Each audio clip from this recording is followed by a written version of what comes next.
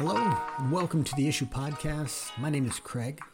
I am the Lawyer Craig on Instagram and Twitter.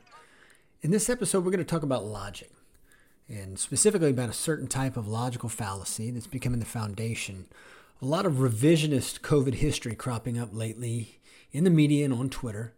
And I'm going to use the recent study out of Iceland on kids and COVID. So Iceland did a study on kids and COVID, and I'll go through that a little bit later. And I'm going to use that to walk you through how a lot of folks are using this faulty logic. But first, before we get to that, let's quickly talk about the current COVID situation, both in the U.S. and a little bit around the world. Starting with the U.S. and looking at the wastewater data. And I'm using wastewater now as a proxy for infections because it's doing a better job than cases because we're just not testing as much. So looking at wastewater, the U.S. is at the highest sustained level of infection compared to any other peak other than OG Omicron this past winter. It's higher than our first winter. It's higher than summer 2020. It's higher than Delta.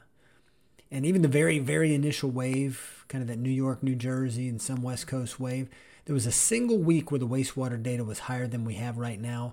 But other than that, it was much lower. So our current wave is sustained and very high compared to every other wave that wasn't this past Omicron wave. Now, while other people hear this and think, oh no, I'm more optimistic. Why? Well, despite the infections higher than every pre-Omicron wave, severity metrics, they're nowhere near prior waves. Our first COVID winter, we saw ICU census peak at about 29,000. During Delta, I think it was around 26,000, maybe just under. Right now, we're less than 4,000, maybe 15% of those prior peaks. Deaths are a fraction of prior waves as well. Almost 2,000 deaths during Delta we saw at the peak of the 7-day average. And that was pretty concentrated in just the South, in fact. Nearly 3,500 deaths was our peak during our first winter wave. What have we been lately? Generally between high 200s and mid 300s for the last 2.5 months. They're just not comparable. Now, is that, those numbers that we want to have forever sustained? Of course not. But we can't treat an infection today the same way we treated an infection last summer, the same way we would have treated an infection the winter prior. We just can't. The numbers mean different things. But so much of our national attention is still focused on those heat maps of cases. You guys know what I'm talking about, seeing it maybe on Twitter and the media, and they put up one of those old CDC maps that's pegged to some high or medium or low transmission metric based on some contrived set of weekly case counts that was formulated a couple years ago when the case to severity pipeline looked entirely different than it does right now. Entirely different. That's a mistake in my opinion. We're literally still trying to capture smoke somehow with our bare hands. We think we can contain it. And it's become a fool's errand at this point. There's also been a good bit of chatter trying to make BA5 into some kind of crazy severe variant. It isn't. Or at least there's no severity data from all the other countries ahead of us in their BA5 waves that shows it to me to be more worrisome from that perspective. South Africa was the first country through BA5. It had by far its smallest wave in terms of severe patients in the ICU. Most of the European countries are ahead of us on the BA5 curve. If you look at their severe metrics, they pale in comparison to prior waves. So I don't know where this theme is coming through that watch out for BA5, again, unless we're counting noses, unless we're catching smoke. And I think that's what it is. We're looking at case numbers and saying more cases are always bad. Well, sure, compared to less cases, all things equal, I'll take less. But all things aren't equal. That's what we've been trying to say. And by the way, BA5 is already overwhelmingly dominant in the U.S. We're talking about 80% plus now, BA5 plus 4, mostly 5, but 4 is in that mix as well. So it's here. The severe metrics, they're not doing anything special yet compared to our current infection rates. Okay, at the beginning, I said I wanted to talk logic, specifically faulty logic that crops up so often in the COVID discourse. And to do it, I'm going to pull on a thread from a recent study out of Iceland on COVID in kids there. So let's go over that study. The study's titled, I'm looking at it right now, SARS-CoV-2 infections in Icelandic children, close follow-up of all confirmed cases in a nationwide study. It's in the Pediatric Infectious Disease Journal, and it's dated July 8th, 2022. So a recent study. Okay, so this study essentially followed up on every child who got COVID in the first 3 waves in Iceland. 1,749 children infected with SARS-CoV-2 in the first 3 waves, going from February of 2020, boom, right at the outset, all the way through the end of August 2021. So it captures the Delta wave as well. And they followed up through telephone consults for several days after the infection, registered symptoms, severity, length, all of that stuff. And let's talk about a couple results, and then I'll talk about the thread that I'm going to pull on to talk about the logic issue that people, I think, are messing up. So the results, all the waves had similar disease severity. There was a lot more incidence in the Delta wave, but the severity was about the same that they found across the waves for children. No children were hospitalized. Not a single child out of 1,749 in Iceland was hospitalized due to COVID. 19 of them did need medical attention of the 1,749. There were about 1 in 5 that were asymptomatic. About 74% had mild symptoms, and a little less than 5% had moderate symptoms. That was the breakdown of what they found following up on all these children who had COVID during the first 3 waves of the pandemic. One big takeaway from this is that 12.5% of the kids who got COVID, because they tried to determine how they got it too. So 12.5% of them got it from school. 1 in 8. On the other hand, 65% of the kids who got infected at home. Someone at home passed it to them. And this is the thread I want to pull on. And this is where people would veer one of 2 ways, either in the media or certainly on Twitter. And it's this. I look at that 12.5% and I think, that's low. Given the amount of time that children spend in school in a given week, for only one out of 8 of them, of the ones who caught it, that was where they caught it compared to 65% at home. That's a low number.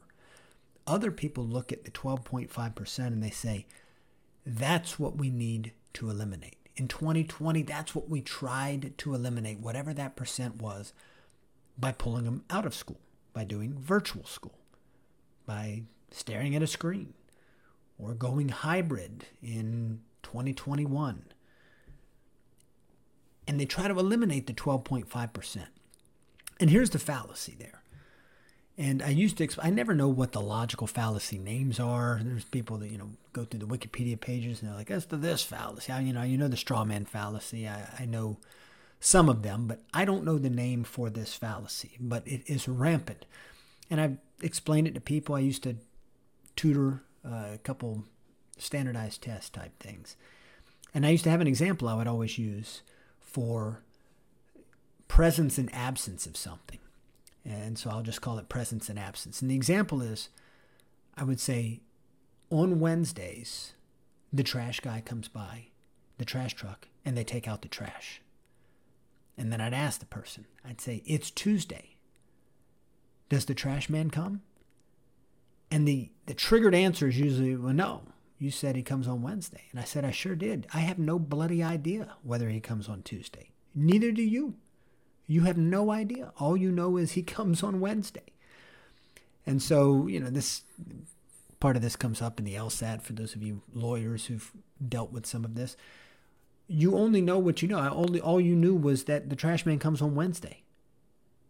Didn't tell you anything about anything else. And here's the comparison.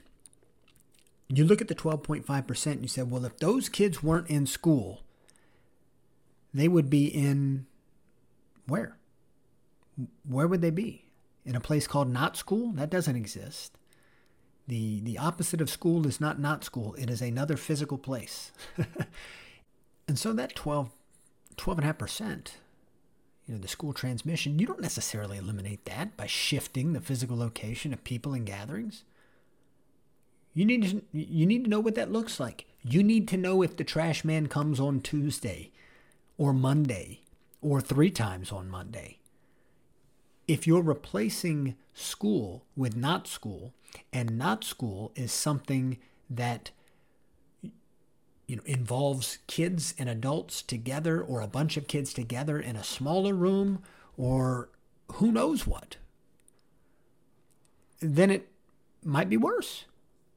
Could be the same, could be a little better. I don't know. But we have this binary thought process where we think if we remove this thing, then the bad stuff associated with this thing, in this case in-person school, go away. That's just not the case. Trade-offs, right? Trade-offs. You don't get to just pick one thing and the rest of the world isn't a hermetically sealed bubble.